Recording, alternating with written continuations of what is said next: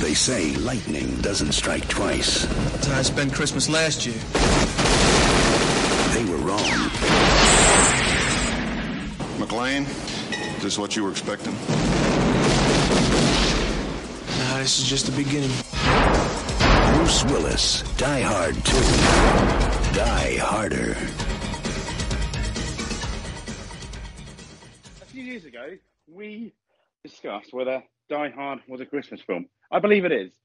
I had the same conversation with my daughter whether Die Hard 2 was a Christmas film. Going to find out.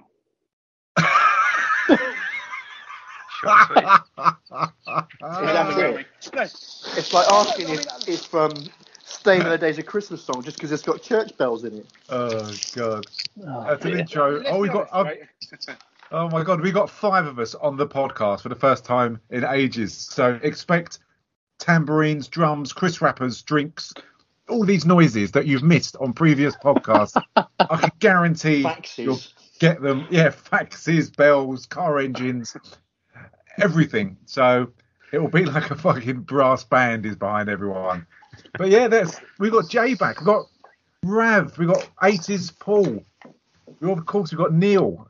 It's just brilliant. The whole gang is here. It's fantastic to talk about Die Hard 2 in 1990, 2 years after the original. A podcast that we've already done, already spoken about, and available on our queue of other podcasts. So this film, Rennie Harlin, I only know him for Deep Blue Sea, which is all right, good at the time. It's properly dated now. But I didn't know this film, and you guys probably did, because you're very well educated, that this came from a book called 58 Minutes. Did you know that? Yeah, I didn't. No. There you go. Yeah, it's a book called 58 Minutes, which spawned the idea of Die Hard 2. And it's set at JFK Airport, and it features Frank Marlin, who's a New York City detective whose daughter's due to fly down, and a mysterious terrorist who calls himself Number One gives him 58 minutes. Otherwise, he's going to bring down the plane, which carrying his daughter, and he tries to, or he stops at the terror. And that's where the book was spawned from. Well, the idea of the film was spawned from the book 58 Minutes. And a lot of the kind of French posters and other kind of European posters, when they were selling this film, they've actually got 58 minutes on the poster, and that's where it came from when people look at it. So a little factoid for you there. Talking of posters, very quickly. Did you know about the original Die Hard and the fact that everyone kicked off so much about Bruce Willis being the main role that they had to take his face off of the posters? No, I knew they wouldn't. I didn't know about the poster. I knew that he wasn't their first choice, Neil, but I didn't know about the poster. Yeah, no, he wasn't the first choice. He was the only one that could end up doing it. So hence why his agent made him the highest paid actor or something at that time for a film, because they were sort of stuck between a rock and a hard place. But apparently there was such uproar, a bit like Michael Keaton with Batman. That they had to take his face off of the posters, promotional posters, and it was just a picture of the Nakatomi Plaza. And it wasn't until people started watching it and realising how good it was, his face reappeared. So Look at that. That's just brilliant. And Frank Sinatra has offered first choice of the role. He was contractually obliged. And if he would have said yes, they would have had to make Die Hard with Frank Sinatra as Bruce Willis. Imagine really that. Old man. It would have been crazy. He would have been in a firefight and had to stop for a piss or something like that. It would have been friggin' awesome, honestly. It would have been so good. It would have been a great advert for, like, sponsored by Saga. It would have been amazing. But I think, personally, I think this film is dated. And I like this film. Don't get me wrong. But it would be so interesting to see, especially we've got 5 amazing points of view from 5 very attractive men, that of where we're going to come from. I think what's ruined this is 2 years after the first one, which was so good. I mean, Die Hard, it just puts hair on your balls. It's such a testosterone film. I love it so much. But this film, Rennie Harlin was like, if I do a carbon copy of this film but set it in the air, then it's going to be amazing. And for me, that's where it kind of trips up. I don't know what you guys think. I think he could have saved himself a ton of money, Stu. really, because all they had to do really, if that was in the UK, they would have diverted probably to Manchester and laid on a couple of shuttle buses. That's such an adrenaline-filled film. You know what I mean? Yeah, yeah, they would, wouldn't they? Why are they still trying to get to the airport with no landing lights, no runway? Just go to Manchester or John Lennon Airport at Liverpool. Get some coaches on board. Thankfully, it wasn't set in the UK. That would So have we were able to get past it. Yeah. God, that would have been so dull. But it's funny because anyone who hasn't seen this film, the storyline is pretty, as you say, pretty much like the first one, but set in the air. That you've got General Esperanza, who's going to land, and they come up with this elaborate plan to rescue Esperanza, who's like kind of Pablo Escobar, and they plan to bring down planes unless they don't abide by the terrorist rules. And it turns out that Holly McClane is on the plane. And the weird thing is such an elaborate plan that heavily relies on the fact that it's got to snow. If it doesn't snow, they simply don't have a plan, do they? Pretty much. Yeah. Yeah. They are very weather-dependent terrorists. It's such a shit idea. I mean, why didn't they land when Esperanza? I mean, obviously we're skipping ahead, but when he the plot of it is, I'm going to hijack the plane, and then I'm going to fly to an airfield fucking miles away where you pick me up. How about that? Or should we keep it going for hours and hours, putting all these other planes at risk? I mean, it's such a crazy, elaborate plan, isn't it? Yeah, but I guess that's what makes it exciting, doesn't it? It's but yeah, it is massively elaborate, like you say, and it's very reliant on the weather and everything going to plan. Definitely. He had no hand luggage either, did he? But you see them all towards the end smoking a bunch of Cubans. Where do they come from? He had no hand luggage. I love that. Is that going to bring your score down at the end, Paul? Okay. Will that bring your score down? You'll have to see. He didn't declare any of his luggage. To be fair, this is an aviation film, so I expect Paul's got quite a lot to say about it. One or two points. There was, the minute I saw the two helicopters, I thought something's going to be wrong here. Interestingly, obviously we mentioned Colonel Esperanza. He is from the same nation as the film in Commando, isn't he? You know Commando, the Arnie film? Is it Valverde? Yeah, he's from the same place that Arnie goes to in Commando. Oh, really? There you go. Yeah, I think in Die Hard 2. I think if you Google it, pretty sure. See, we've missed facts like that. We've missed you, you know. Massively. Mate, it's facts like that why it took me 21 years to lose my virginity. There we go. Well, I didn't meet you soon enough, James, because that would have got me straight away. You'd have had me at Commando. Definitely. God, dearie me. I mean, I know already when as I say, we're kind of skipping ahead a bit again, but I know your favourite bit already, James, is when you've got what's his name in this? There's so many. William Sadler, Colonel Stewart. I mean, talk me through the bit when he's doing the naked kind of. You do yoga, and I don't think this guy's doing yoga, but talk us through it, James. I mean, you've done this before. You're an expert. Well, unfortunately, I wanted a bit more down dog in that scene, if I was really honest. But I didn't really get it, did I? Did you notice? His John was swinging in the middle at some point? Just the tip of his John. You do see pee-pee. Yeah. It's weird, isn't it? Apparently, he got in shape. They filmed that, I think, at the end of the filming after he got in shape. I think I could be wrong. Yeah. From what I remember reading. That would make sense. Yeah, I mean, he's almost that almost felt like a very James Bond scene, isn't it? To show us how hard this villain is, kind of thing. What James Bonds have you been watching? Well, yeah. No, but I mean, like James Bond, like the way it focused on him, even briefly, those weird, moody bits you sometimes see. I don't know. The whole thing felt like a Roger Moore James Bond film as well, with a little snow chase. as well. Yeah. This is how I imagined that you watched films before the podcast, James. Well, naked, doing moves, and then turning the telly off like he does, like he's shooting it at the end. Well, this is true. Unfortunately, my large gunt belly gets in the way of it a lot of the time if I'm going to swing anything around. But that was a bit of foreshadow to the fight on the wing at the end, wasn't it? About how agile he was. Yes. What with his nuts hanging down? Yeah. Don't get him caught in the ailerons.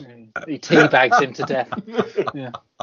I mean, it starts just like, I mean, you've got so many characters that mirror different characters in this, which would be quite good fun to talk about. He gets to Dallas Airport, International Airport, where he's waiting for Holly. And from the last one, or Die Hard, their relationship kind of progressed as more people died and the terrorists killed. And they kind of bonded. And at the end, they're still together. And he's moved from New York to Los Angeles now, where Sergeant Al Powell, who's still stereotyped eating Twinkies in the police station. So I did like that fact that he's still massively overweight. But he's waiting for Holly to land. And I thought it was really strange. This film, it dates so much the fact that A, you can smoke in the airport. B, you can walk up to the tower whenever you want in a massive international airport. And the fact you can have a stun gun on an aeroplane. It really dates this film, doesn't it? Yeah, it does. Of course it does. Yeah, it was a long time ago now, 1990, wasn't it? And it was a lot easier to go around an airport and do what the fuck you wanted, apparently. I think you could. Yeah, but the sad thing is, that film is now as far away from, obviously, September the 11th as we are now, pretty much. That's scary. Mm-hmm. That's true. That is very poignant. Very, very poignant. And whilst Willis is at the airport, he bumps into, and they do kind of foreshadow so much when you've got various news reports saying that General Esperanza's coming into the airport and he's going to be faced by the government. He's been expedited from his own country. And then suddenly you see all these different, you don't see Major Grant, but it's just Colonel Stewart. And you don't see another character who I like and want to talk about, Richard Thornburg, who is on the same plane as Holly McClane. Do you think Thornburg needed to be in this on the aeroplane along with Holly McClane? I think it added some movement into the story, because otherwise, how would the general populace know as to what was going on? So they had to do something, and I think he was probably the easiest option to do it, wasn't he? Do you know, when I hear your voice, I'll agree with whatever you say. You're very kind. He's true. He's right, though, isn't he? Because ultimately the story is about the fact that some dickhead reporter starts reporting everything in the air, and why not put Thornburg in, who everyone hates and has got history with Holly McClane? So it sort of added a bit of a comedy element to it as well, didn't it? Yeah, it's interesting they try and play him as the baddie, because obviously the planes are held up, and they're kind of, every single plane is being used kind of to ransom against Colonel Stewart's want to get Esperanza down on the floor so they can fuck off to another country.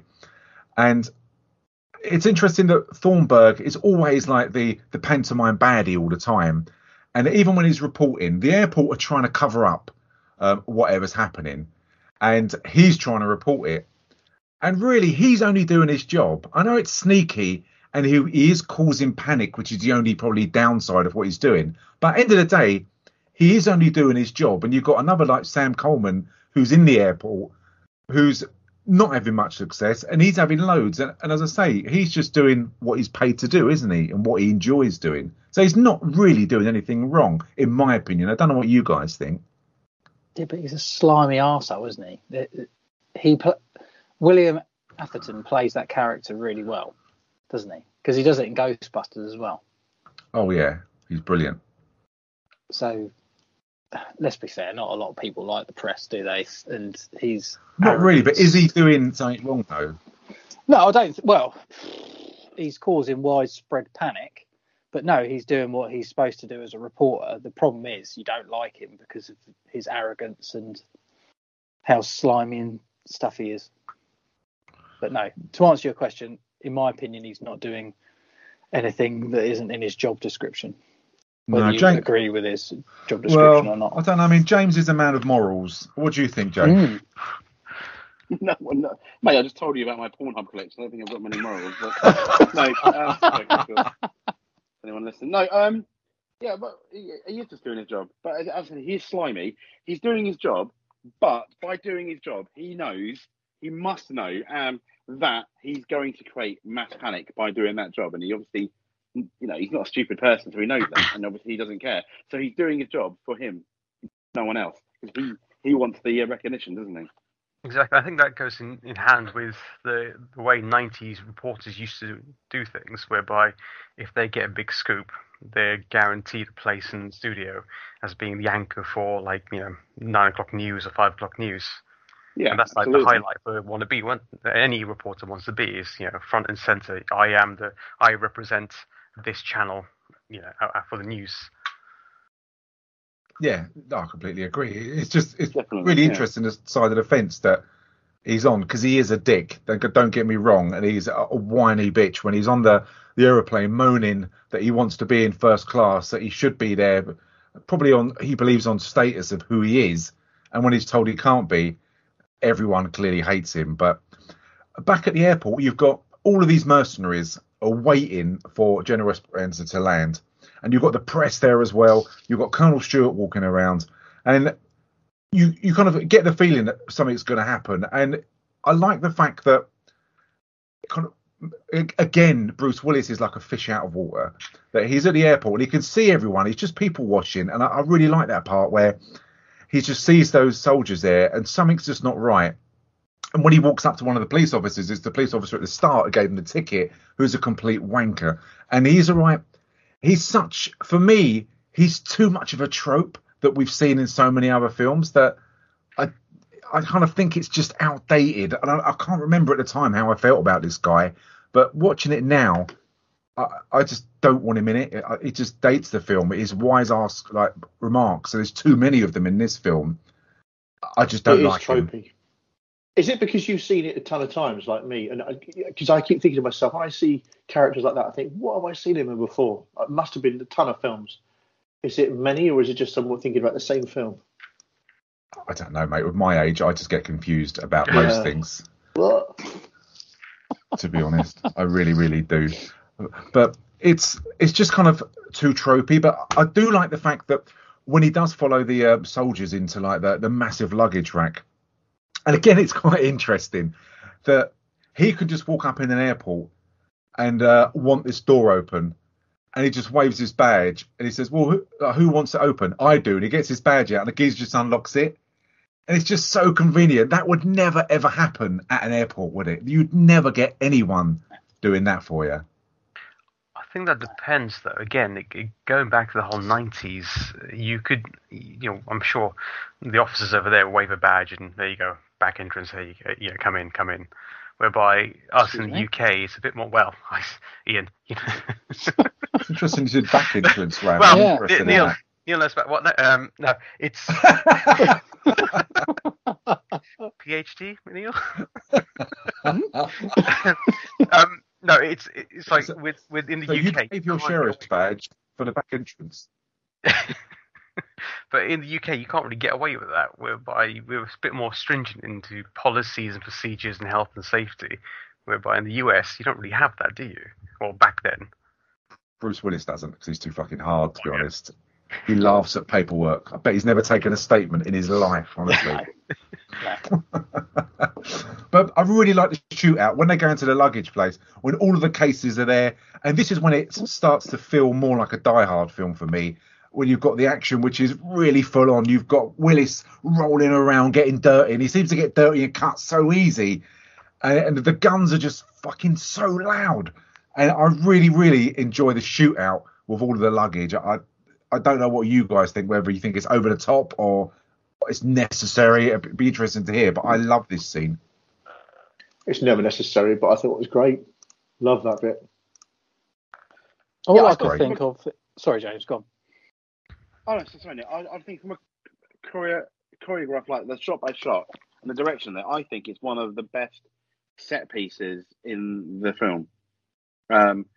Because it's building up. It's only between three people, but you've got this really good set of all this luggage thing, which, I've never seen before when I was a kid, and that's always one of my favourite moments in Die Hard 2. Is that whole sequence? I think is really done perfectly. If you took a snapshot of that'd be like a 5 out of 5. Just that pure scene alone, the way it's done, it's brilliant. I think the other action bits are good as well, but I think this was quite unique because of the way it does with the luggage. All the other ones could be almost from other action films, albeit they're still good, but they're like copy of, you've seen it all before, if that makes sense, No, I completely agree. What did you think, Rev? I think it's very well done. It needed a bit of a action scene injection into it, and I think they did a really good job by having that at the right moment. Yeah, completely. But like you said, it was really loud. It's really strange, though, that when you think these are soldiers and he's fighting against two soldiers, and when he's spraying, like hairspray in one of them, instead of shooting Bruce Willis, he shoots the can of hairspray, which is a really strange decision, isn't it? Yeah. I just felt sorry for all the people whose luggage was being shot. Yeah. They're going to get wherever they are and go, why the fuck is my luggage full of bullets? All those poor extras. And it's weird because he kills one of the baddies in this roller, which appears to crush suitcases if they're too big. Surely at an airport they don't have things like that of a metal crusher that's capable of crushing someone's head. That if you're on holiday and you've got someone who's got a massive Samsonite case, that it's just going to try and crush it or break it. I don't know where they got that from. Space saving, maybe. Who knows? I can't imagine. So it's like, well, that guy's an idiot, right? Let's put it through the crusher. It'll piss him off when he gets to the other end. Yeah, it was absolute nonsense. I must admit, I don't fly enough to actually know about these kind of things, but please comment and let us know. Exactly. Have you ever killed anyone in a crusher at an airport by accident? If you have, it'll be a secret. We won't tell anyone, but it'll just be interesting for the pod. So yeah, definitely. But all of the baddies are kind of set up at this church. Conveniently, there's a church really close to the airport where they can set up their own control tower and they can manipulate all of the planes. They can cut off all of the power from the main control tower, so they can crash any plane, land any plane, turn the lights on, turn lights off. It's really, really convenient. And you've got the guy in the control tower at Dulles Tower, Fred Thompson, and he appears to be in charge of the police, the control tower, and the whole airport, because he ends up telling, and you've got kind of the tropey cop again, who's Carmine Lorenzo, played by Dennis Franz.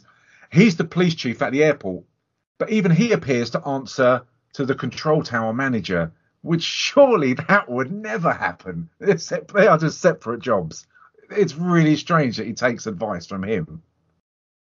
I don't know. Honestly, don't know how it's set up. I guess if you're in control of the tower and you need to do things their way. I don't know. But you're right, it's quite a strange setup. Private police force, maybe? It's really strange, isn't it? That he's kind of takes advice as to you send, because basically he's against Bruce Willis. He's a tropey cop, and I wasn't too sure if I liked him or not, because he is a trope, but it's the first time we've had in a Die Hard film someone who's actually, and he does go down the line, he does do things, and he does come across as a complete arse kisser, but he's eventually helping Bruce Willis, which he's never really had. But I think the one-liners between them when they first meet, when it's like a dick measuring competition about who's in charge, that the lines really date this film, and they really just, you don't get films with these lines anymore, do you, when they're putting each other down about the lead in your ass and the shit in your brains, you know? It's just absolute bollocks, isn't it? I loved it. It's old school action film though, isn't it? And he is, like he says, you know, you're in my pond and all this sort of shit. It's a proper trope, isn't it? But You gotta love it. You gotta love it. I'll be reading that off for days now. I can't wait till you get the fucking sack then. Is it the lead in your ass or shit in your brains? Nice. What did you think, Jay? I thought, yeah, I didn't think anything of it really. I just thought it was a bit cheesy. That's it. I didn't really think they were dated. I did not get the lead in your ass, shit in your brains, because I'm pretty sure poo doesn't set off on metal sensors. That was my next question. I didn't get that. I mean, if that was me and someone shouted that out at me, I'd just turn around and go, shit doesn't set it off. I know, that's what I'd say. Yeah. Argument one, surely. Yeah. Then he's to hopefully there's a deleted scene with that. And then, it pisses all over his strawberries, doesn't it? Yeah, that would be brilliant, wouldn't it? Like improv to different put downs. And that was the best ones that they come out with.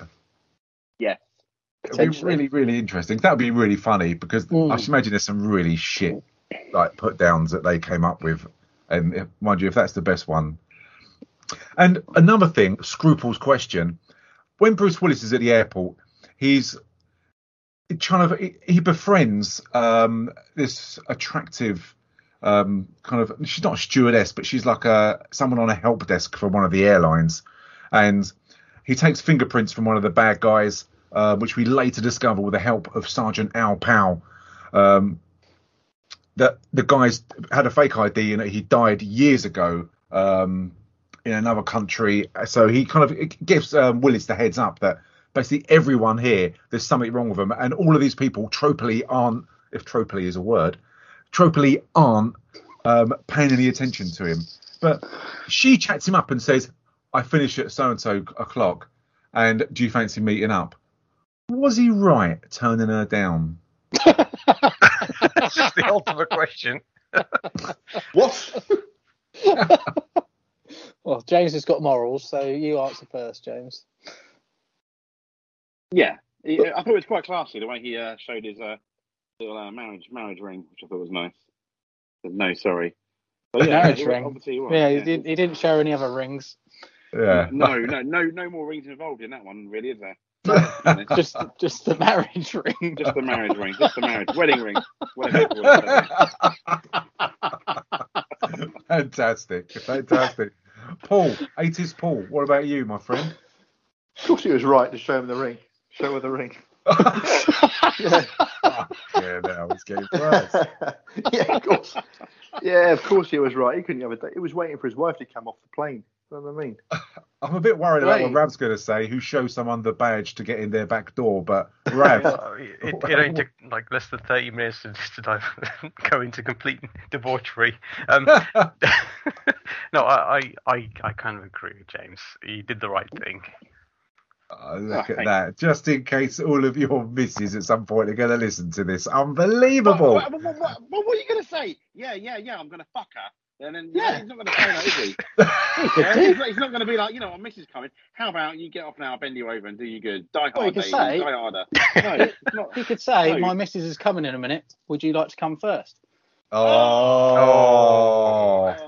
I mean, where I was going with this is, should they have gone for a coffee and just had a chat about it? But James has taken it to a massive level. And it's unbelievable. What was the alternative there?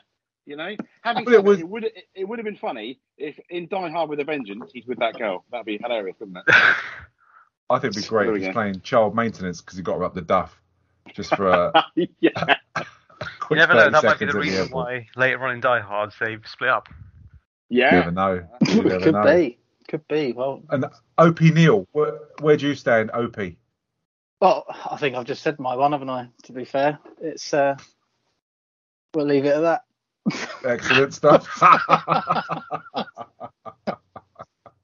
I would have probably taken her for a Costa coffee and spoke to her about it as a gentleman and left about it the coffee? As that. Just to find out more about her job. Does she enjoy her job? And that I would like to meet her with her. She's attractive, but I'm in a relationship. So and see how she feels about that. Yeah. You take it for a cup of coffee. You talk about the job. And then you're like, thank you, enjoy the rest of your latte and then walk away. Yeah. Is that the plan? All right, okay. That's really strange. And I would have probably... Yeah, and just exchange phone numbers as well, probably, just in case for a backup. So. In case of fire, break glass kind of thing. Yeah, because everyone needs a backup, don't they? You know what I mean? Right, okay. But yeah, I'm pretty safe for that, so it's all good. We soon find out that the hostages are in danger because you've got Colonel Stewart, who then ends up turning the lights out of all of the runways. And then he announces to everyone that if they don't obey what he says, he is going to take down one plane. And it was interesting because at this time, nothing really had been done like this. And the fact that he does kind of what Colonel Stewart sees as take a piss and just kind of breach his ideas. And it's really interesting. You've got Windsor Airlines, where they show people speaking lovely English, the Queen's English, and all the stewards like, we get there just like British Airways. And then he changes where the ground is, the level of the ground, and crashes that plane into the ground. And you see dolls showing that children have died in this. That I don't think they'd ever get away with this now. And it's amazing that they even got away with it back then. I don't know what you guys think. It's mental. It's hard hitting, isn't it? Yeah. Yeah, it's madness. Absolute madness. Because when you watch it, I think, back in the 90s when this came out, you just thought, oh, wow, amazing action and all this. But I think as you get older, you sort of realise that, Jesus, that is horrendous.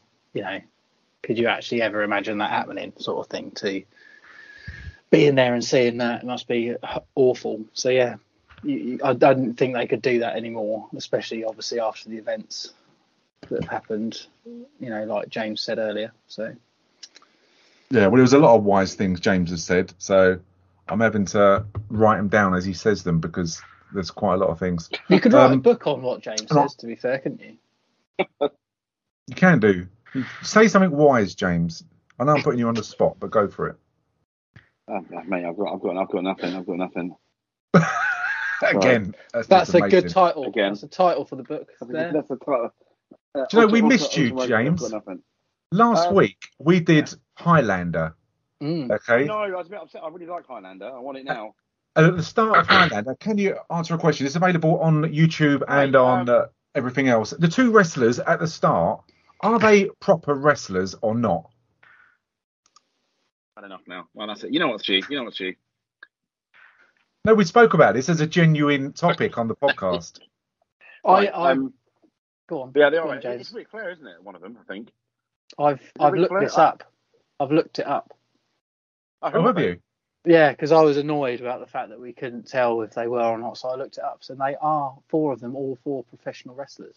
Yeah, they are. Because I'm sure that I think they're watching NWA or which was WCW later on, the National Wrestling Alliance, depending how far in the 80s it was for World Championship Wrestling. I think I'm having a guess. Yeah.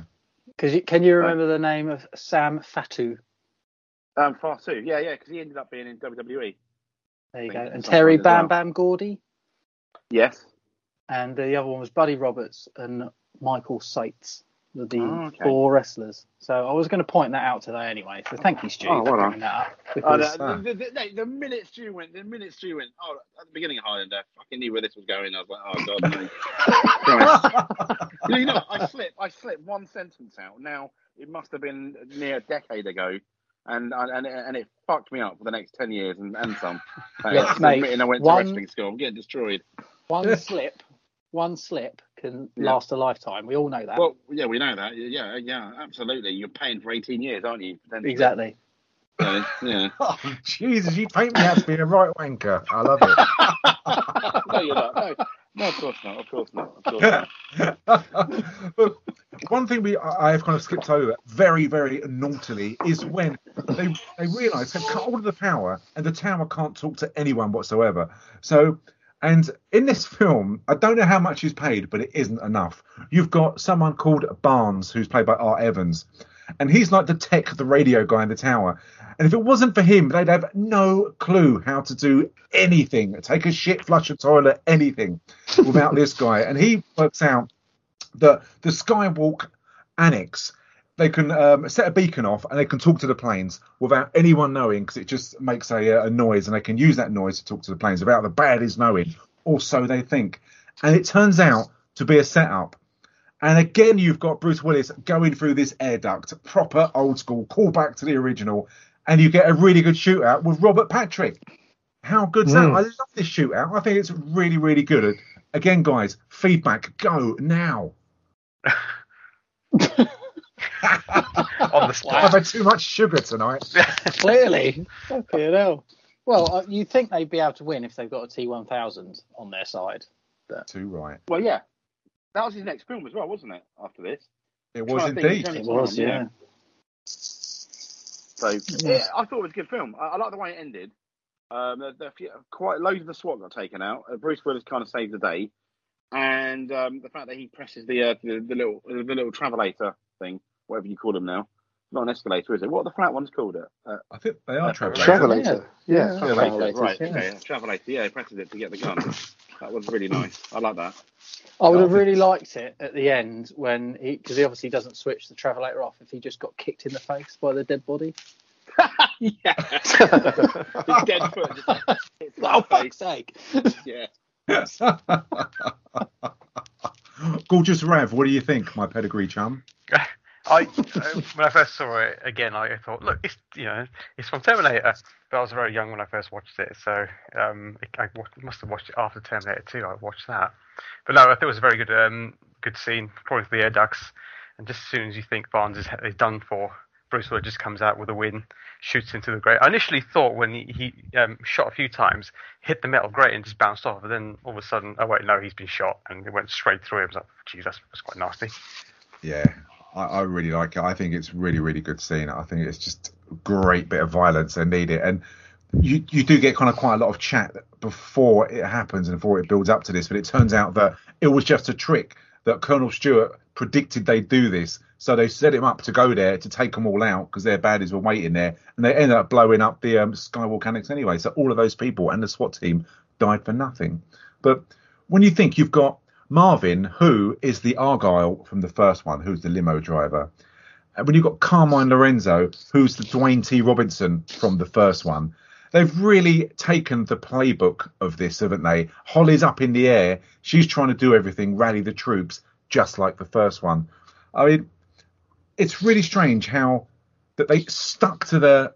I know it's obviously the ingredients for it work so well, because the first one was so fucking brilliant of why they work so well, but it's blatantly from the Die Hard playbook, isn't it? It's mental just how like it is, but in another area. Honestly, when I see this, that's all I think. Can't disagree with you, mate, to be honest. But if it's not broke, why fix it? Sort of thing, I guess, was what they were It's a tough one, isn't it? Because in the 80s and 90s, sequels were kind of like, let's copy the previous film, but kind of have more of the same, which works some of the time and doesn't. And I think sequels nowadays, sometimes what you're looking for is maybe a different scenario that pushes the character forward and lets us know a bit more about the character, which we never got. This was the cliche 80s, 90s sequel, bigger, badder kind of thing. I mean, I really enjoyed the film. I don't think it's bad for that, but yeah, I mean, it does feel very much copy and paste when you're looking at it from like a bird's eye view of like the basic plot structure, you know? Yeah, definitely. But as you guys say, though, why kind of change it? Because I'm sure if they would have come up with another idea that people would have turned around, so I would have been one of them, because I'm a trappy fucker anyway, and just said, well, why did they change it? It was so good the first one. You know what I mean? So I did think, they'd come up with such bold ideas, and when they know that plane is going to crash because they've raised like the ground by about 200 meters, and Bruce Willis goes outside in the snow, and the fact that they actually filmed it this time of year because they thought there was going to be snow, and the fact that it did not snow, that a lot of the time the reason why it looks so bad is because they've got it's potato kind of flakes they've got that are flying through the air, which looks so bad because and when they were filming, the lights were so bright, there were so many of them, that Bruce Willis was saying in an interview that the set really smelt of potato because they had so many potato flakes. The imported snow didn't work, so that's why it looks so strange. But that's mental, isn't it? That is mad. Because I always wondered why the flakes were so big and stuff. So now I know. There we go. They were going to use Monster Munch, Wotsits, or Skips, but it did not work. No, it's not going to work as well, is it? Not really. So I think, as I was saying before, I kind of distracted myself, but it's a really a bizarre idea that Bruce Willis thinks going out to the runway with 2 metal sticks that are on fire is going to help a plane, a jumbo jet, whatever it is, 747-37, see him, and that they'll be able to land safely. I mean, it's so Die Hard over the top. It's insane, isn't it? It's ridiculous. I guess at that point in the character's head, it's very much desperation, isn't it? So anything to get some kind of signal out to the planes. Yeah. We were all did the same if that was the case, I'm sure. Would we? Know you would, Ralph. No. Because you're a hero. No, God, no. Jesus, no. I'll probably light a fire somewhere and then... That's what Hero says. That is exactly what Hero says. Exactly. You're a hero. No, I'm not. I'm not a hero. Yeah, you are. Paul would grab a helicopter. Yeah. Paul would bring it down with a helicopter, definitely. Yeah. Though he wouldn't still no visibility after all the flight checks. Rubbing my knee pads. Talking about flying, mate. I don't know why you're talking about knee pads. That's a different subject. You have your knee pads on to put your charts in. Yeah.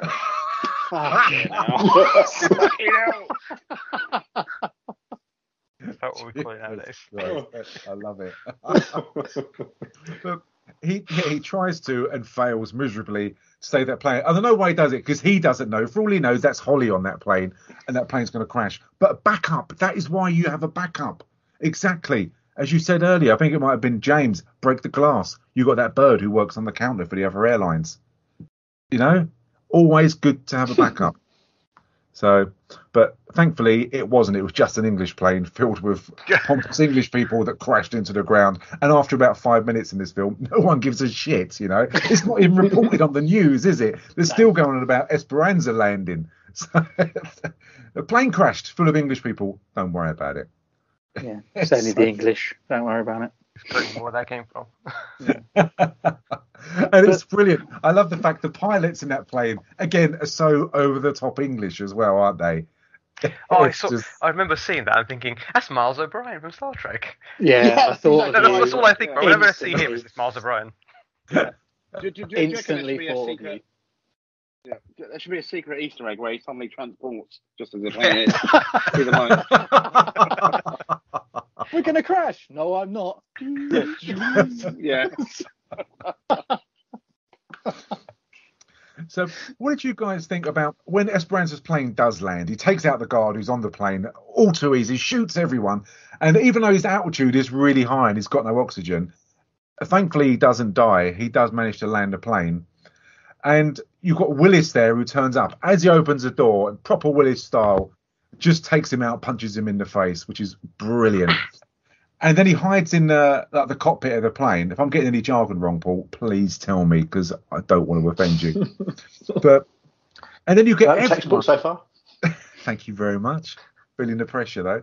And then you get all of Colonel Stewart and all of his goons turn up and shoot the shit out of that cockpit. And then the only way, when they chuck about 20 grenades in there, that he can get out is to press the ejector seat. And I mean, it does make. They showed this in the advert of the trailer when this film was coming out. I remember seeing it of Willis flying up in the air, and the special effects are just terrible blue screen. Yeah. What did you guys think of that? Did you think, oh, fuck off, or not? You had to. How long are the fuses on those grenades? Yeah, that's what I. It was great to see. It's 4 seconds. In the old days, the grenade in the World War, they used to be 10. And then they reduced them to 4 seconds hand grenade. Because I looked at that, I thought, fuck off. Maybe they got them with a discount, like best before grenade from World War. Or maybe because it was cold. Yeah, because it's cold. They were definitely more than 4 seconds.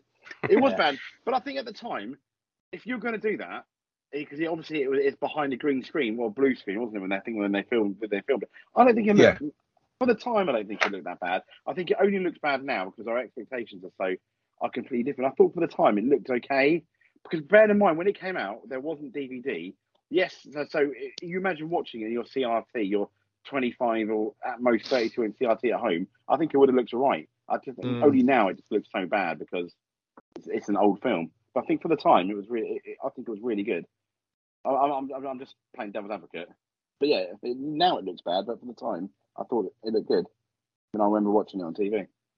But did you think it was over the top though, Jay? As in, it's just fucking ridiculous that he even knows how to and thinks to use an ejector seat, or were you just like, that's it, this is what Willis does? Yeah, I thought, well, it's bigger and badder, isn't it? It's like the classic sequel. I mean, I guess the alternative was that the 4 seconds it blows up, but then it goes, let it snow, and credits roll. I mean, that would have been not as satisfying. I thought it was nice. Cause I think it's one of the big stunts, I think, that everyone remembers from Die Hard, doesn't it? I mean, everyone's going to remember that, rightly or wrongly, either because how bad it is or, yeah. There you go. 32 seconds. Wow. It takes. They throw the grenades in, and it's 32 seconds from when they throw them into them exploding. I'm not being funny. You could pick them all back up and throw them back out again. It's a plot device grenade. Catch. Yeah. I thought they did well actually getting it in the cockpit, to be honest. I would have missed. They did really well getting it through that little window. Just bounce back by your foot or something. Yeah. Yeah, one of them missed. But I thought it was great. I thought it was well over the top. And when you think he's jumped off buildings and held onto hose pipes and shot through windows and shit like that, I don't know why the baddies didn't actually follow it up and shoot him whilst he was in the air, because they saw him eject anyway, unless they're kind of really tight and told not to fire too many bullets to budget. Did they think he was dead in the film? No. They didn't, did they? No. Yeah, so it was a really weird decision that they didn't. So one of them commented. One of them comments saying, "Oh, lucky," or something like that. Just knew that he was alive. Yeah, because I think it would have been. They picked him up, didn't they? Yeah, because I think it would have been better had he done that. They thought he was dead, and he's got like surprise bitches kind of moment later on, you know, down the road maybe. But yeah, absolutely. Hello, yeah. You know, what is it when Obi-Wan jumps down in third in the Star Wars? Hello there, yeah. You know the one with General Grievous. I love that. Yeah. I love that moment. That's so funny for the wrong reasons. Yeah, terrible. Yeah. Like the rest of that film. It is. Oh yeah. It's so good. And then you get the introduction. They call in the army, and the army conveniently are there within about 10 seconds. And I really like John Amos, who plays Major Grant, who plays the dad. I think he's the dad in Coming to America. And that's all I could picture him of being in Coming to America.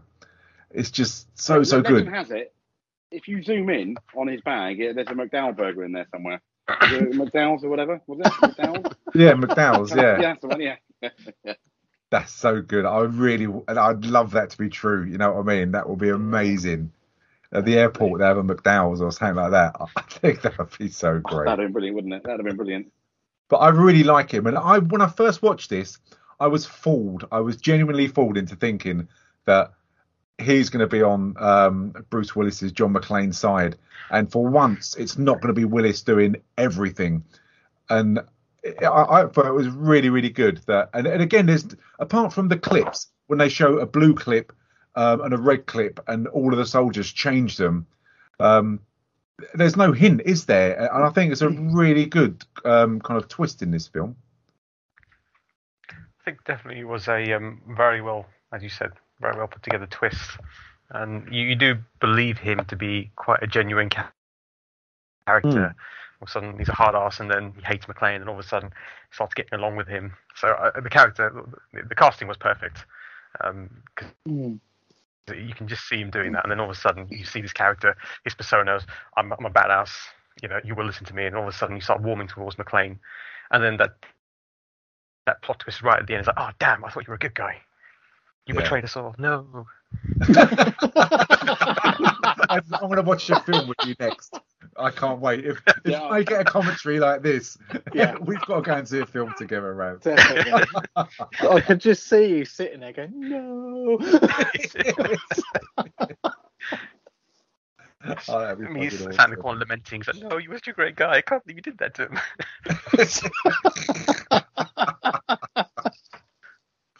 But we do learn that something is strange because, again, it's Barnes who finds this church. No one else does. He's found the tower they can try and talk got blown up, the sky volcanics, and he's found the church. No one else found that. And they go and have a shoot up. And again, they change to like blue magazines, and then Colonel Stewart changes to blue magazines as well. And it's strange because everyone's shooting at each other. And usually in Die Hard films, people just get fucking shot to bits, and they love showing it. And in this, no one does, and it's really bizarre, but you don't question it. Well, I certainly didn't anyway.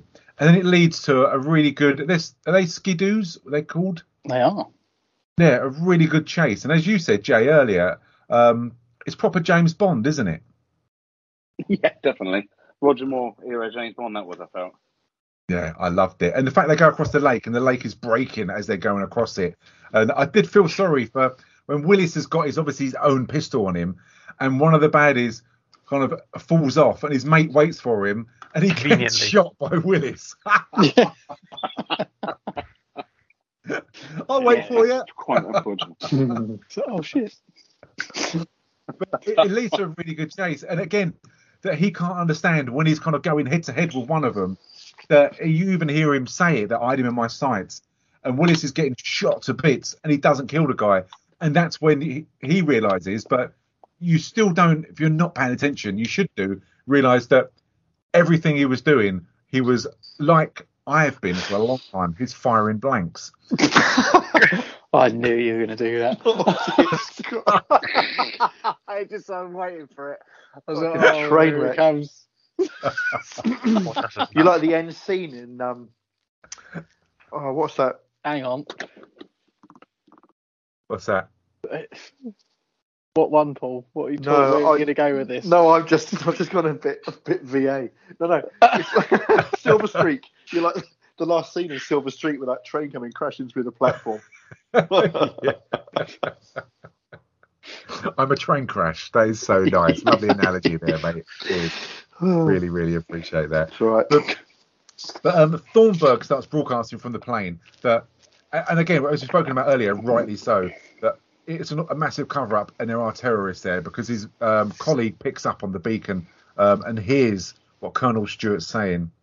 And I do feel it's a good scene and it's weird. When you've got Grant on the way back with the other troops and you've got that young lad who they've pointed out numerous times, and he was like, oh, it's great serving with you. And he goes, yeah, this is why it makes it so hard. And they're all in the back of the truck together. And he pulls out a knife and he just cuts, Major Grant just cuts his young lad's throat. I mean, he could have given him the option of, are you available that I can buy your friendship and any guilt and conscience you've got? Instead, he cuts his throat. But I think it's a really effective scene, isn't it? I was lamenting at that point. No. I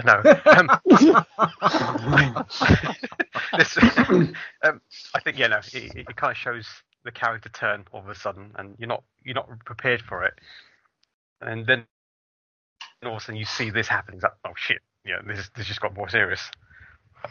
Yeah, I think it was really, really necessary. I mean, James, for a man who's spent many years in the ring wrestling, did you think this was too violent? I thought I was going to say something else there. Yeah, I know.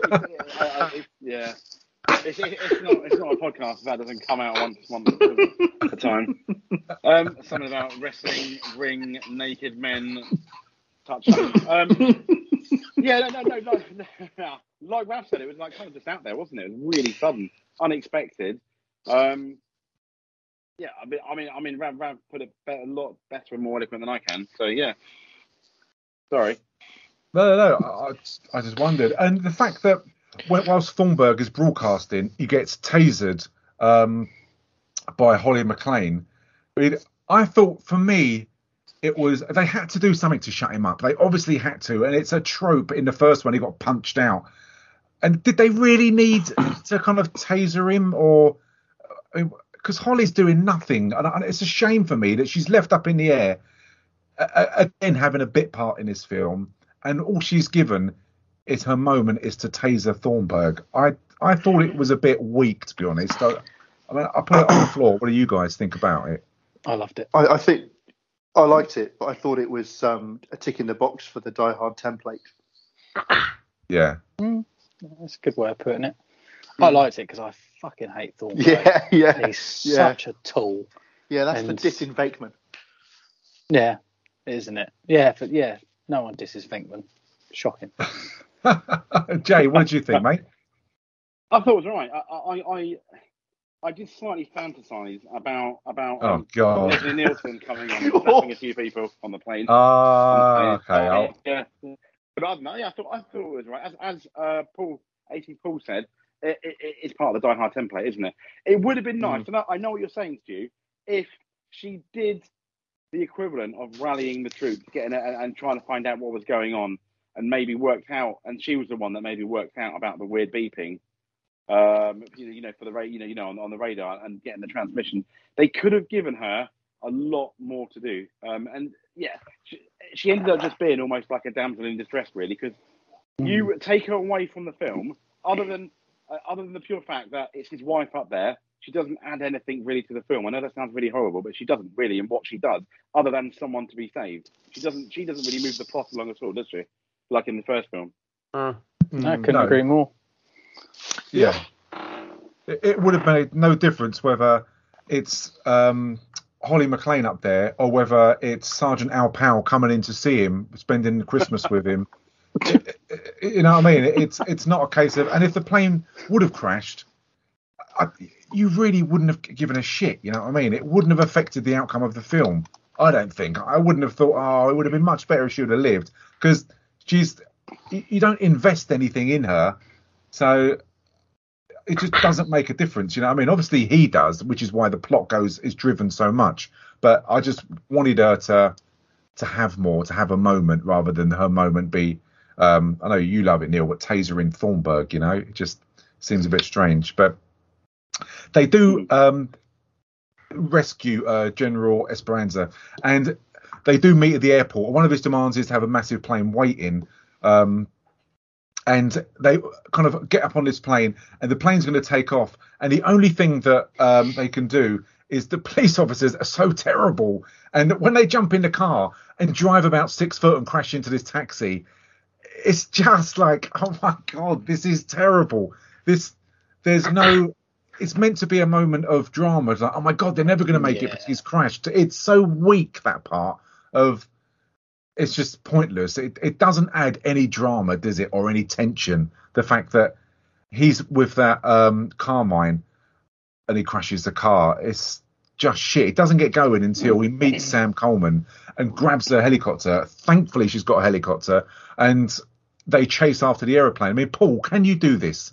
Not you yourself. I know you can. But is this something that can be done? Yeah, you can.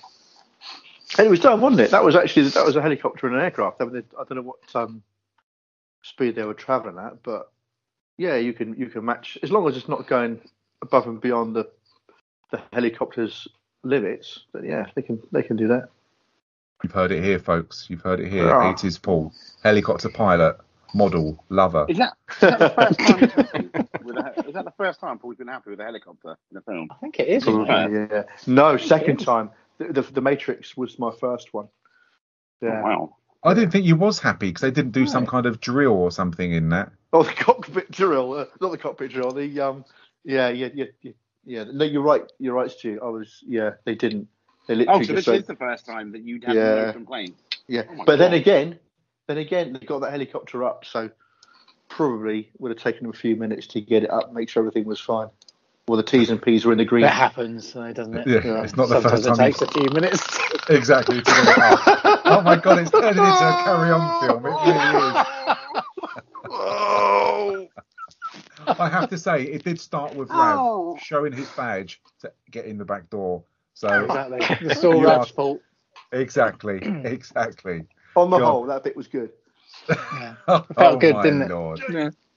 But it's really good because he does chase them down, and the pilot is not willing to kind of do the tropey thing, which has been done in loads of films. And I take it he wanted him to go down on the wing and stop I hate to say this word, the flaps from going up so the plane could take off. So he jumps on the wing, and I don't really, obviously, unsurprisingly, know much about the aviation, but why didn't?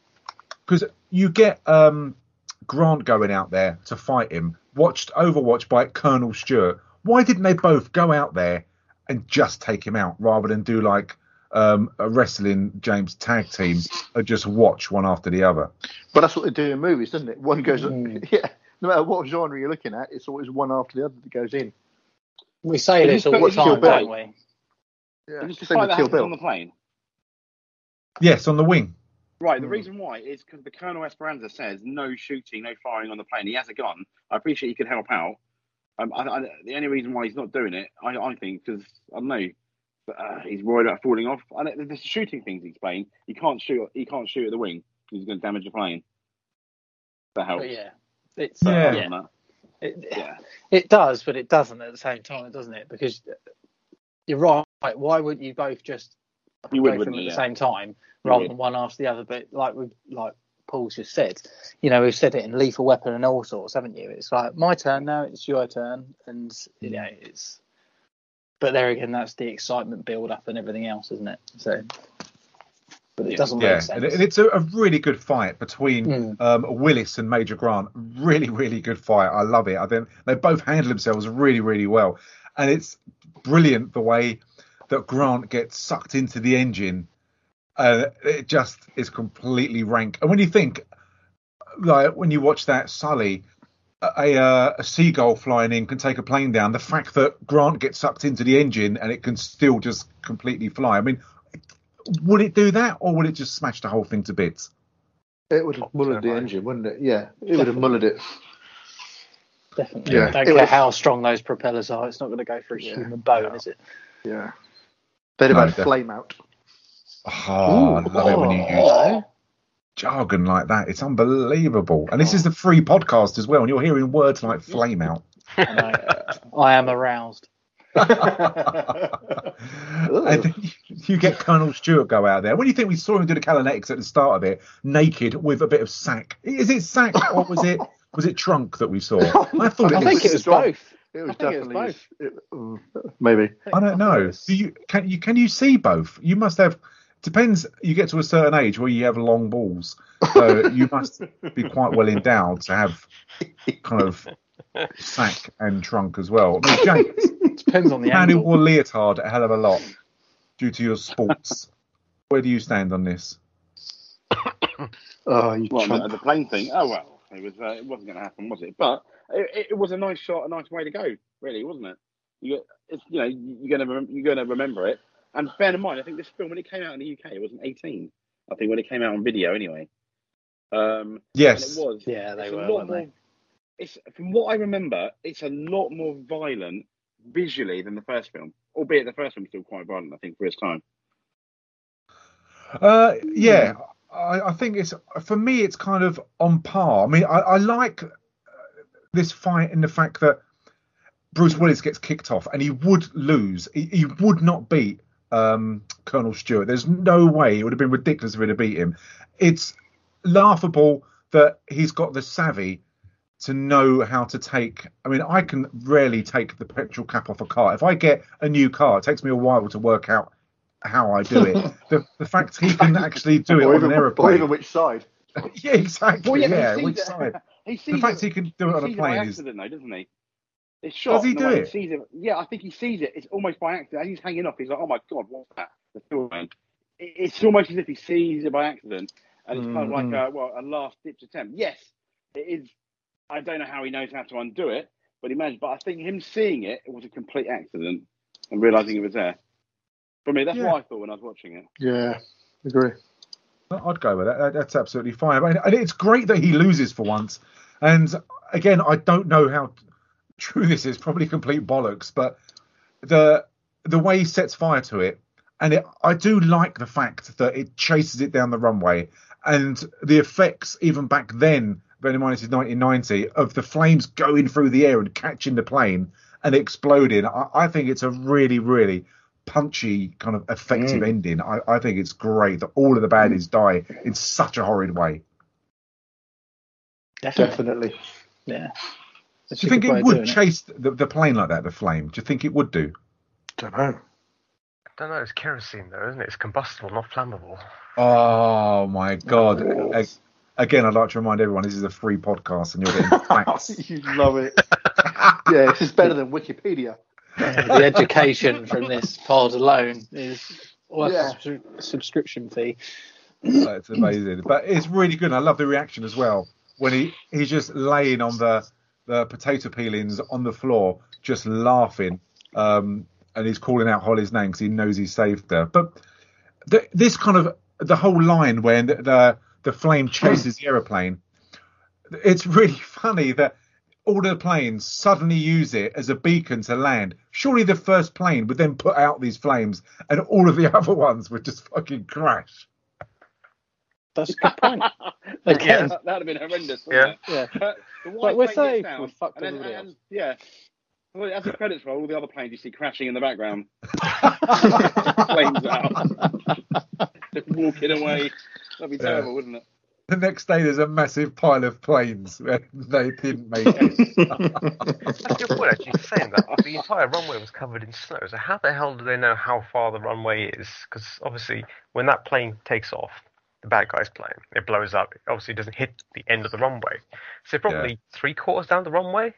And I'm sure there's going to be something at the end of that, because after the first plane, that didn't get left stuffed into it. Yeah.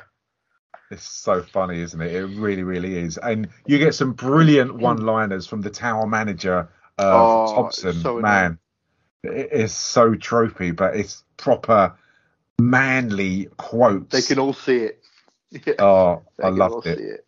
And that knowing smile. Oh, it's so horny and lovely. Get off my screen. I've always wanted to. When the plane lands, you get that kind of inflatable slide that goes down. Obviously, I wouldn't want to be in a situation where I'd need to slide down one, but they always look like so much fun, don't they? Yeah, I'm sure everyone that's used them think that's the same thing. Obviously, I mean, being in a situation where you needed one is bad, but they look like good fun to slide down. That was a real awkward scene, actually, wasn't it? Because you got Holly's at the front, and you got all these extras sort of like looking into the distance behind her. That's not real, is it? Everyone would be going, "Get the fuck off the plane!" Yeah, I thought that. Get she off. takes ages to go down there. You'd push her by accident, wouldn't you? Yeah. Or accidentally on purpose. Whoops, sorry, love. And then all the firemen come in, and I don't know whether they're real firemen or extras, right? But you could see them, and you're desperately trying not to look at the camera crew. They're like, "Oops, I've just looked." I love looking at the extras to see their I do. expressions. I love it. Yeah, it can ruin a film, but it's always good. Like the extras in Highlander when they're baying for blood, when they're trying to get him. He's got the almost like the bar across his back, hasn't he? Yes. And the extras are trying to kill him. Want to kill him, and just watching them, it's just so cringy and awkward. Yeah, it's brilliant. And I thought it was a lovely touch that Coleman, the reporter, videos Willis and his missus cuddling and then kind of covers the camera up so they can have their moment going against the stereotype of what Thornburg is of kind of being really intrusive reporting. And they have the moment, and that's it. I mean, the film kind of pans away, and then you get the traditional Christmas music that the first film ended in, which I really like that. I think it's a really nice touch. I think it's nice. It's such a cool little song, that is. Yeah. He got his parking ticket ripped up as well. So, that bit was nonsensely bollocks, wasn't it? Yeah. Awful. Merry Christmas. Did you get this outside my airport? Oh no, freaking discount Danny DeVito. It is. Yeah, well fucking said, James. Well, thank you. That's true. Yeah. It was awful, wasn't it? But I mean, is Die Hard 2 a Christmas film? Yes. Yes. Yeah. Yeah, and it annoys me when people argue about that and Die Hard 1, because I've turned to them and go, okay, you're telling me Die Hard is not a Christmas film, then nor is Home Alone, because that has nothing to do with Christmas, really, maybe towards the end, other than the fact it's set at the same time. So if you're using that argument, you can use it for Home Alone. That's right. I think they are two classic. Christmas isn't Christmas. Absolutely. Without these two films on the telly. Definitely. Indeed. Yeah, the cinema show them every year, don't they? I mean, the Odeon's showing Die Hard at the moment. So, I think it's really, really good. But so Die Hard 2, I mean, it'd be interesting to hear. I pretty much know where everyone's going to go. But Rav, what's your best bits, worst bits, and would you recommend? Would it be a strong recommend or a weak recommend? And how'd you score it, mate? I definitely recommend it. It's part of the series. First one was a great movie. Second one followed up, albeit, like everyone has said, in the same format. But I think the whole planning of this entire, well, let's face it, is a heist, isn't it? The entire planning of this heist by Colonel Stewart was really well thought out, and he took into consideration all the potential contingencies that would happen. So for that reason, I really like it, because it makes you think, and then you wouldn't realise that all of a sudden Major Grant is the bad guy. And that plot twist was really well done. It was hidden away, and then all of a sudden hits you quite hard. I would definitely recommend it. I would definitely probably give 4 out of 5. Ooh. 80s Paul. Definitely recommend it. Definitely recommend it. The worst bits for me is when, and it's the same in every film that Bruce Willis is in this franchise, and that's when he's on his own, he's frustrated, and he starts talking to himself, like when he's down he's trying to get into the air duct. He's like, "Where's my Christmas tree?" And like baubles, and it's just, I don't know what it is. It's just his little monologue to himself, just winding up. Right? Yeah, it's a bit cliche. So you went into Popeye then. Really, I'll have to listen to that back because I didn't notice it. Fantastic. Right, best bits is any action sequence with him in it, like any of the fight scenes, the shoot 'em ups. Probably the best action scene in that, going back to the beginning, that would be in the luggage area. As we said, for the choreography, and it's just a great piece, well filmed. 4 out of 5. Oh, it's good. That is good. Jay, what about yourself, mate? Probably 3.5 to 4 out of 5, depending almost on my mood. I really liked it. It's the way I don't consider Die Hard 4 and 5. For me, they're not really Die Hard films. I know they are. But I think it's the weaker one of the good trilogy, let's say, between 1 to 3. But I still really enjoy it. And it's one of those films that you can watch once a year anyway. But yeah, it is a shadow of the first one, but not, I think, as much as I probably thought it would be before doing this podcast. Best bit, all the action scenes. My favourite's the luggage bit, because I felt at the time that was really, really unique. It was shot really well. And not often do you have someone use a golf club at an airport. Yeah. So you don't think being the template of the first one was to its kind of detriment then? It probably was, looking at it now. But I think at the time, when I was a kid, I enjoyed it. I enjoyed it just as much. It was just, looking at it critically, I do think, which is why I was going for like the 3.5 rather than maybe a full. I mean, Die Hard for me is a 5 straight away, isn't it? Yeah. So, and I do think this is not as good as Die Hard, the third one, because the third one does completely change it up, doesn't it? So. Yeah, I'd love to be able to do the third one whilst it's available at some point. Neil, OP, go for it. Definitely recommend it. I'd give it 4 out of 5. I think it's on a close par with the first Die Hard film. It is a carbon copy, pretty much, but I don't care, because the first one was so good, and this one has followed suit. It's got its tropey characters in it, and I guess that's the bit I don't particularly enjoy. So, Carmine and his brother are just fucking idiots in this, and they really annoy me. It's just that real trope.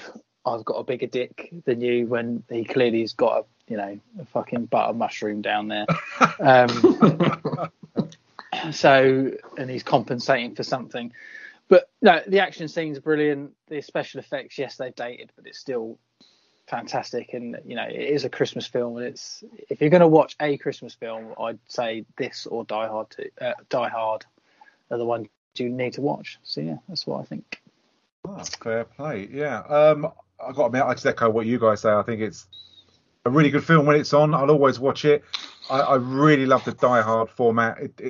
It was exactly the same as the first one, not to its detriment. I'd give it a 4 out of 5, and I'd recommend it. I think the fact that it's dated, you just got to take that part and parcel of. In these days, you could make these films and you could get away with the things they got away with, such as blowing the plane up. And I love seeing the fact that you could smoke in the airport, the good old days, and do the things that you could do back then when it wasn't so PC. I think it just works for it. So, yeah, completely recommend this film. I love it. Worst bits, a bit picky. I think some of it's dated. That's the only downside of things. But it doesn't affect the film. It's a really great fun film. You know what you're getting with a Die Hard film. I think if you go into these films... There's those noises. Yeah, thank you very much. Knowing... If you go into these films thinking it's going to be something like Empire of the Sun or something really dramatic that you're going to get something and take something away from, then you're a complete bellend because it really, really isn't. Yeah. So, Stu, do you think does it matter that it's dated? I think it still brings a lot to it. That it's, you know, and for people of our age as well. I think you go back and reference fax machines and kind of stuff like that, and the time when you could smoke and do, you know, all sorts of stuff. Yeah, I think it's great. It brings back memories, and the days of smoking in the airport. You know, it brings back memories, you know, and reminiscing and stuff, isn't it? So I think you can't take anything away from it just because it's dated. No, I said I dated, but I like the fact that you can see that, and I like that fact. It's not bad. But yeah, so that's Die Hard 2. I say we'll have to have a chat, kind of off pod, about our next one to see if we're going to do Die Hard, the third one, or what direction we're going to go in. But we've got Hawkeye at the weekend. We've got episode 5 called Ronin, which I haven't watched yet. And I'm going to go and see Spider-Man tomorrow night. I've got my tickets all booked up. Oh. Yeah, can't wait. I thought I'd get a ticket early before everything gets shut down into lockdown and I can't see it. So I'm really looking forward to it. I don't know, do you guys interested in what this is going to be like? Do you think it's going to be a letdown or not? You got a buzz about it? Not massively, mate, to be honest. I think Spider-Man's sort of my least favourite of the franchise thus far. But really? I will watch it, but I'm not rushing out to go and see it. Let's put it that way. Yeah. What about you, Jay? I'm watching it with I think I'm going to even bring my 5-year-old along to it because he saw the trailer and he loves Spider-Man. He loves Into the Spider-Verse. Yeah. And he really enjoyed Far From Home, which we watched. Yeah. Which we went to. Yeah. So I'm going to do it. He's really excited about it. Me too. And it'll be the first probably non-cartoon film we've gone with him. Oh, fantastic! That's brilliant. Yeah. So we're all watching it. If I can, I want to watch it on the 23rd. I mean, my cinema around the corner for me. I don't know about you. It's literally £5 a ticket, so it's really good. No way. Is it one of these Everyman's, James? No, it's a View. It's a View. Oh right. Yeah, they are doing the cheap tickets now, aren't they? Yeah, because it's like in Torbay, where it's just like the local big cinema, and they don't have any fancy screens. They don't have like an IMAX stuff. They're just bogs down the cinema, but they don't have any VIP seats. I think that's why they put it. It's just £5 a ticket. So for all 4 of us, it's 20 quid. That's great. Like, can you? Well, yeah. I'm gonna complain about them because I took my boy to watch Boss Baby 2, and it cost me £12.50 for the tickets for the both of us to go. Any guess on how much it cost for 2 popcorns and 2 waters? Probably shitloads. Yeah. 17 pounds. Oh my god! For 2 medium popcorns and 2 fucking waters. Wow. Yet the tickets to see the film were only £12.50 for both. Don't you guys bring your stuff? Don't you guys try and hide and bring your own? I mean, I do bring my own stuff in. You just bring your own shit in. Yeah. The thing is, I don't go very often. I just wanted to give my boy the full experience, and I felt like I was big for some fucking popped corn. It was. I know. I go to Woolworths first. Furious. Yeah, mate. I will get a big mix. Honestly, I absolutely will call them out on how disgusting they are pricing their snacks at. You want to get all the Watchdog, mate. Get all the BBC Watchdog. Well, they're not going to listen to me, are they? I don't know. But- They might do. Mate, just bring your own stuff in. Just get like a No, I little will. man bag and bring your own stuff I will in. now. I just wanted to warn the public. Make a false belly Disgrace. under your jacket. Yeah. Anyway, So what cinema rant was that over. then? That was The View. Wow. For one, though. Mm. No, was it Cineworld? Sorry, Cineworld it was. Cineworld. I take it back. Cineworld. It wasn't The View. It was Cineworld. And yeah, I was thoroughly annoyed. Don't blame you, About mate. That's that. ridiculous. That's Yeah. ridiculous. What about you, Rav? Are you looking forward to this, mate? I am. I'm intrigued as to how and if. So I've tried to avoid all kinds of spoilers to see if the Sam Raimi Spider-Man and the Andrew Garfield, his character, I can't remember the director for that one though, but Andrew Yeah. Garfield's Spider-Man to be in the actual movie. Because it has been teased, and Yeah. I'm intrigued as to how they're going to put everything together. Plus, that being said, Marvel movies have started to get a bit stale. And this whole new injection of characters from the Disney Plus / Netflix, like for example Daredevil and Punisher being introduced into the Marvel Cinematic Universe, I'm intrigued as to how they're going to do that via the whole, the multi dimensions and all that stuff. Yeah, I can't wait. I have to say, what I'm looking forward to is, me and Samuel watch. Oh God, do you know? I was about to say the wrong fucking character. I was about to say we watch Doctor No all the time. But funny enough, we don't. But we watch more of the old Marvel, and I like the fact that it's from like the original, so to speak, kind of like MCU. And I love the Doctor Strange films. I think they're so good. The more I watch them, the more I enjoy them. So I've kind of struggled with a lot of the new stuff that they brought out, especially like the TV programs. And I want to call back to the old MCU. So I'm looking forward to Strange and Spider-Man teaming up. And as you said, Rav, the old characters as well, with like Doc Ock and everyone like that. It's going to be so good. I'm really excited. I'm trying not to get too excited, so I'm disappointed, but it's going to be awesome. I think it's going to be really I think good. it'll be the best Marvel film since Endgame. Do you think so? Yeah, easy. I think. I reckon it is. I'm hoping it is. I think I'll be disappointed if it's not. Mind you, there's not much competition, is there? Black Widow was yes.